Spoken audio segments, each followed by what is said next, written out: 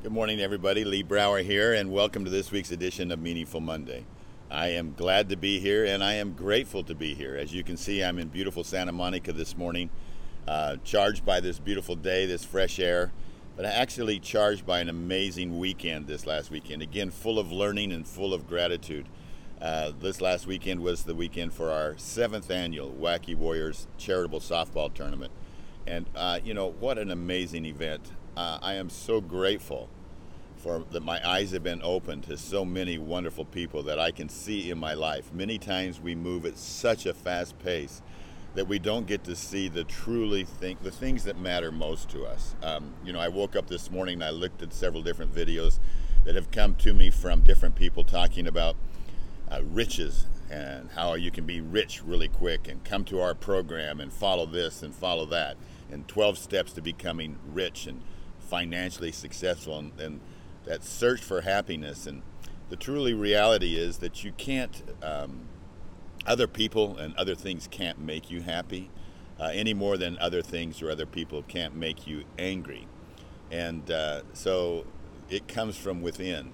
But placing yourself in the path of inspiration, placing yourself with your eyes open so that you can experience it, is a wonderful blessing. And that's the way it's been this last week. I was in the path of some amazing people who have helped not the least of which is my wife Lori, and for the work that she has done to keep this 7 years of the Wacky softball tournament going.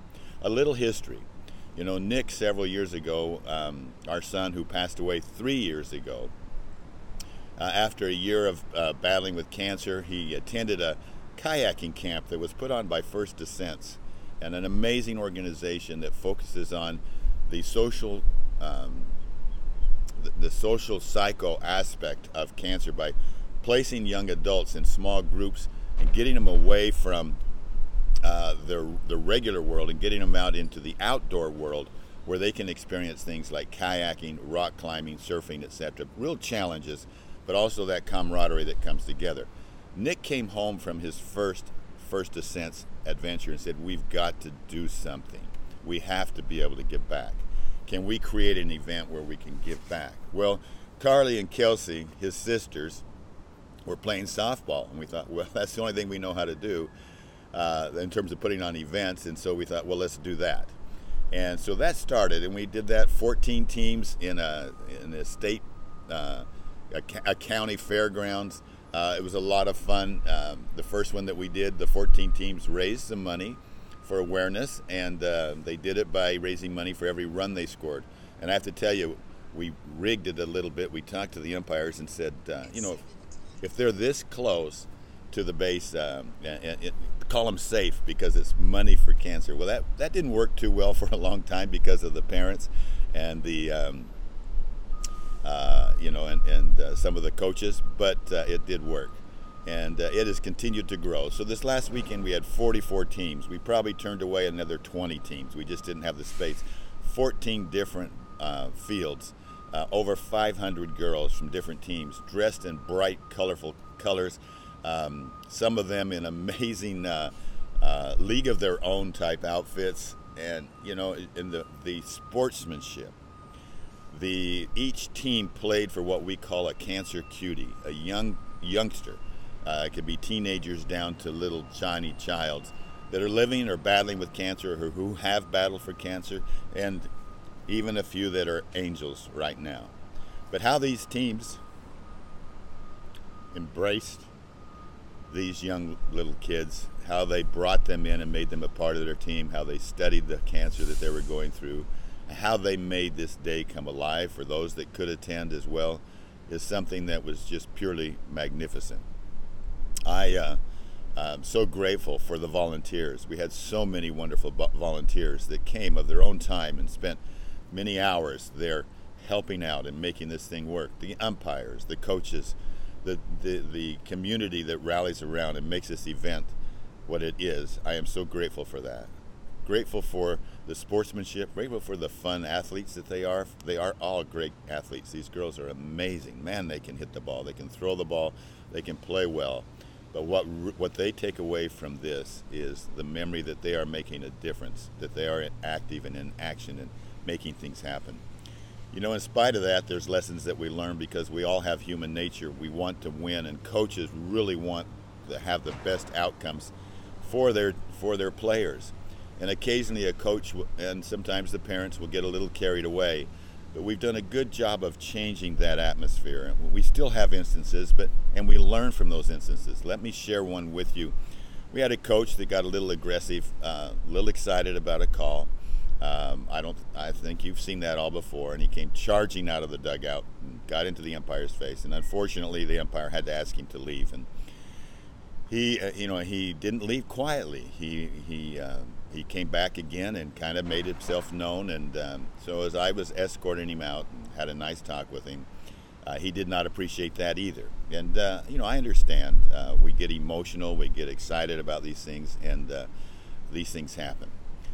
In all of our time, we've only had 2 coaches that we've not asked to come back, and this probably could have been a 3rd one. But as he left and he was off the property, and then he started walking with his team a few hours later for their next game, and I caught him at the outside edge of it. I said, "Coach, we're asking you to stay away from this event, for the whole day." And he said, "I kind of thought that's what would happen." And he continued to say, he said, "There's several people I need to apologize to," and he said, "You're one of them," and he apologized, and we had a really good talk, and he asked if he could come in and address his team. And I said, "Certainly you can, but let me walk you in and walk you out so that the umpires don't ask you to leave." And so I walked him in and I listened to him talk to his team. And this is a coach that I think really cares about his team. He cares about the girls. But the event does not determine the outcome. How we respond to the event determines the outcome. We've talked about this before.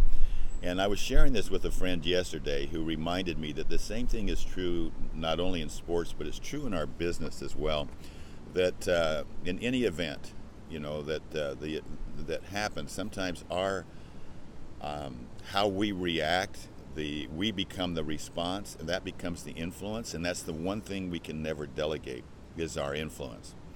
And so I talked to this coach about this, and I said, "Coach, really, when you're coaching," Coach John Wooden used to say, "Yes, Lee, I'm a coach, but I prefer to be called a teacher." And everything that we do in life teaches. So I asked him, "What was it that you're teaching your young girls? When you look at these young girls, say 10 years from now or 15 years from now, they have their own children. They're into life's experiences. And as they're into life's experiences, and they have a bad call go against them, even if it's not right, even if it's unfair, they still have that bad call. How are they going to respond? They may think back to this moment, and they'll remember their coach, and they'll remember that the coach responded this far out of bounds. But what we've determined over time is that when a coach goes this far out of bounds, or somebody goes this far out of bounds, what's really happening is that it gives permission to those that are watching. It gives permission to those girls to be able to go this far out of bounds. And that's what happens. The same is true in our families. If we as leaders in our families go this far out of bounds, maybe we do something, we don't give back the exact change, or we have the opportunity to really show our leadership, and we don't take advantage of it, we're giving our children, we're only out of bounds this far, we're giving our children permission to go this far. Same in the workplace. When we make exceptions and we go this far out of bounds and kind of laugh it off, what we're really doing is we're giving our employees, our team members, we give them the opportunity to go this far, and they will take it. We all have influence in life. I'm so grateful for this last 3 days. We don't make a lot of money on this particular tournament. We do an enormous amount of work. The volunteers and Lori and the work that she does and those that help her. All of the coaches that come together and make it happen. But this is life. This is giving back. This is giving back where you can really see the effect. Imagine 500 girls. Imagine the parents of those girls, the coaches. Imagine the families of those children, those youngsters of all ages, of teenagers and down, that are affected by the love and the outpouring of these young teens and girls. What difference does that make?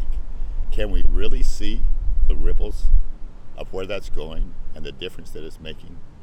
Many of you have been involved in WACI or other charitable events like that. Understand, please, the importance of ripples. Understand the importance of learning. Understand the importance of teaching. You are teachers and you are learners every single moment. Make this a great, meaningful week. I look forward to talking to you next week.